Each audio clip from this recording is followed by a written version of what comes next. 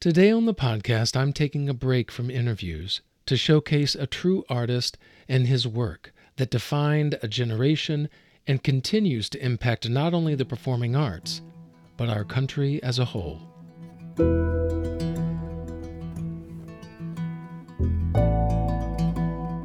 When it comes to the performing arts, and certainly to dance in particular, there are few people more worthy of admiration, of inspiration and imitation than Alvin Ailey. He was both uniquely gifted and qualified to tell the African American experience which he lived and saw and reacted to through the art of dance. Drawing from his own struggles with self-esteem due to the acts of racial violence so prevalent in his formative years in the South. Alvin Ailey himself, he lived through segregation and the things that he choreographed, his blood memories, are things that he saw. That was Robert Battle, current artistic director of the Alvin Ailey American Dance Theater. Now, if you follow me or the podcast on social media, you know that I am a white man who also grew up in the South. I was certainly witness to and heard tinges of racism growing up, but was fortunately sheltered for the most part from those who held such deep-seated hatred, a bigotry that Ailey knew firsthand. I'm a black person who's grown up in a country which is intensely racist. Within the theater, we have playwrights and lyricists who can put difficult feelings and hard lessons into words.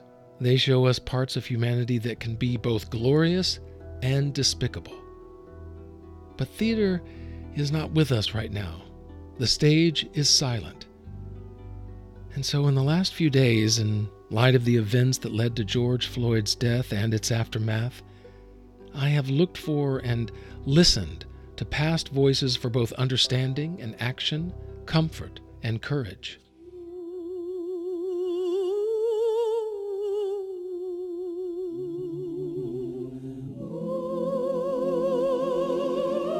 We will not be satisfied until justice rolls down like waters and righteousness like a mighty stream. We will not be satisfied. Wait in the water. I'm trying to say something about the beauty of black people, about the elegance, about their ability to entertain, about their intelligence. We're really celebrating human beings. And we're trying to make an identification with the black past. One of my most treasured experiences and memories of being here in New York City is getting to watch the Alvin Ailey American Dance concerts each winter and summer. They consist of powerful and moving performances done by amazingly talented dancers. And so it was only natural that my thoughts would go to these stories and emotions told through pieces that Alvin Ailey choreographed himself, namely his iconic Revelations, which was inspired by his involvement within the Southern Black Church. In fact, all of his work came forth from the people and places and experiences of his life. And his legacy has been carried on by two artistic directors that came after him. The first, Judith Jamison, a longtime member of his dance company, and after her was choreographer Robert Battle. You'll be hearing from them throughout today's episode, which highlights the story of Ailey's artistic journey and the ways he used dance to change hearts and open minds. I'm Alvin Ailey. I'm a choreographer. I'm a black man whose roots are in the sun and the dirt of the South.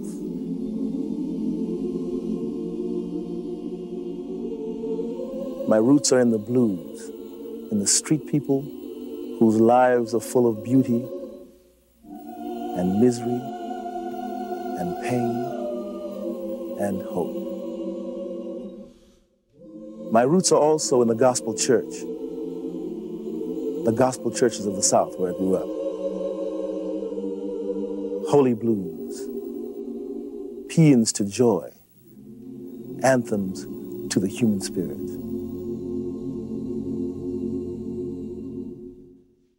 Alvin Ailey wanted to celebrate what he couldn't see celebrated. That the image of African Americans, the beauty of it, the enormous talent that was out there was not being seen. He wanted to celebrate our experience, but he also wanted you to know that that's a universal experience. And he did. Well, I started dancing when I was about 18 years old, between high school and college. And there was a wonderful lady at our school who did a wonderful kind of thing that she called modern dance. So I went out and there found a wonderful man named Lester Horton, who was a genius of a choreographer. In the 1920s, 30s, and 40s, Lester Horton developed a modern dance technique based on Native American dances, anatomical studies, and other movement influences. In addition to creating his technique and choreographing a number of works for stage and film, Horton established the Lester Horton Dance Theater in 1946, one of the first permanent theaters dedicated to modern dance in the U.S. He was also among the first choreographers in the U.S. to insist upon racial integration in his company. Alvin Ailey wrote in his 1995 autobiography, "What it came down to was that for Lester, his art was much more important than the color of a dancer's skin." Ailey studied with Horton and was a member of his company when Horton died unexpectedly in 1953. Ailey temporarily took over leadership for the next year before moving to New York. And in 1958, he launched the Alvin Ailey American Dance Theater. Horton's technique is the foundation for many of Ailey's masterpieces, including Cry and Revelations. And Horton's legacy also carried on in Ailey's insistence on a racially diverse dance company. I don't have a color policy. I just take dancers. You know, it just happens that it's primarily black at the moment. I guess it always will be, because I'm very involved, being black myself, with what happens to black dancers and what they're doing and all that. So when I see a fine black dancer, I'm much more apt to snatch him or her than I am they all know that. A white or Oriental dancer, simply because I'm so involved with what being black is. But we have auditions, and if there are talented people, Mari has been with me for 10 years, and is, as I said, not only my assistant, but a choreographer in her own right, and a married lady with a husband who's also a choreographer, and when she gets a free moment, she's running around dancing with him. So she's a very busy lady. So no, there is no color problem in policy. It's just, if I find whoever can dance well is in this company. That's it. In the 60s, I had a lot of problems having a mixed company, in the era when it was the Black Power thing, and I had white and Asian people in my company that were saying, well, what are you doing with those people in there? Why should you have Japanese people in spirituals, and why should you have white people in blues, And I said, listen, man, black people can't sing, can't sing leader and play Moliere and all that, what is this? He understood people. When we were in a studio, when any dancer was in a studio with him, his ballets were about people. They weren't about trees. They weren't about, the grass. They weren't about the sky. They were about people and everything they could possibly feel looking at that sky or looking at that tree or feeling that pain or that angst or that joy. But he was about contributing what it was to really feel everything right here, deeply. Feel it deeply, not in a superficial way, but be as passionate and committed about what he was giving us and put it on a stage and dance it. He said once that he thinks that the most powerful works of art are usually the ones that are the most personal. In 1971, I made a dance called Cry, dedicated to all black women everywhere. I was fortunate to have one of the most extraordinary young dancers I've ever met, a lady named Judith Jamison, who is now one of the reigning stars in the world of dance. Cry. Did I know it was dedicated to all black women, especially our mothers, when I did it? No, he didn't tell me all that. For me, he said a couple of words. You know, for me, he put a cloth in my hand. Feel like you're carrying the weight of the world here. This is a child. This is a ironing board. This is a, you know, every way you can imagine using a cloth. You know, this is a crown on your head, a shawl. You know, you're hanging yourself. You're tied behind your back. I mean, he was so inventive, so creative, so masterful. So that probably was one of the hardest dances I've ever had to do, besides Masekela Langage, which was another brilliant work by Mr. Ailey. Masekela Langage was created by Alvin Ailey in 1969. It was a response to apartheid, but it was also looking at Chicago and the Chicago riots and unrest that was happening and making that connection. Not all the works are political, but they certainly reflect my feelings about what goes on in this country. I mean, I can't get over that. I'm a black man living in this. If you were dancing and you were African American, my God, did you have a lot to say?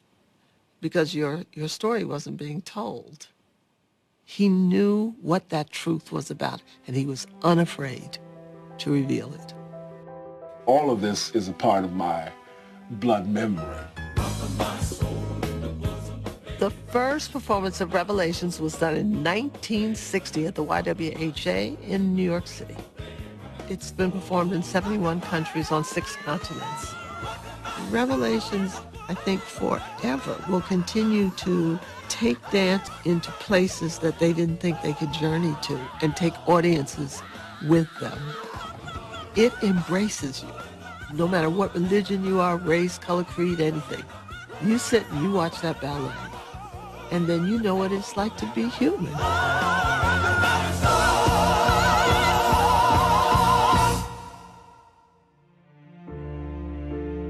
The notion of art as a weapon for change has always been something that has moved me. No matter what's happening in the world, it's always happening in the world somewhere. And so I think it's easy to be myopic, you know, and sort of just look at your general surroundings and say, look at what's happening to me.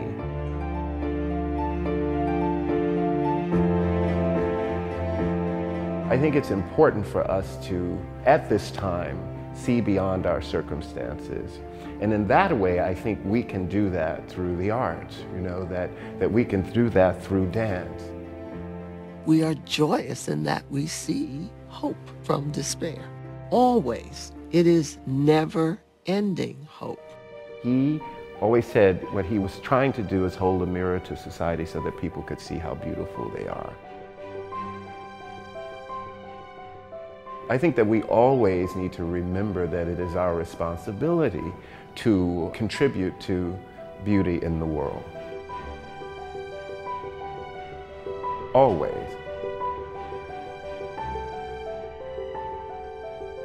This is where the arts really, I think, play a great role in the world. Because often the artifacts of the past or things that we've gone through as a society or a world or whatever it is reflected in the music of that time, reflected in the painting and all of that inspire us to go beyond our circumstance.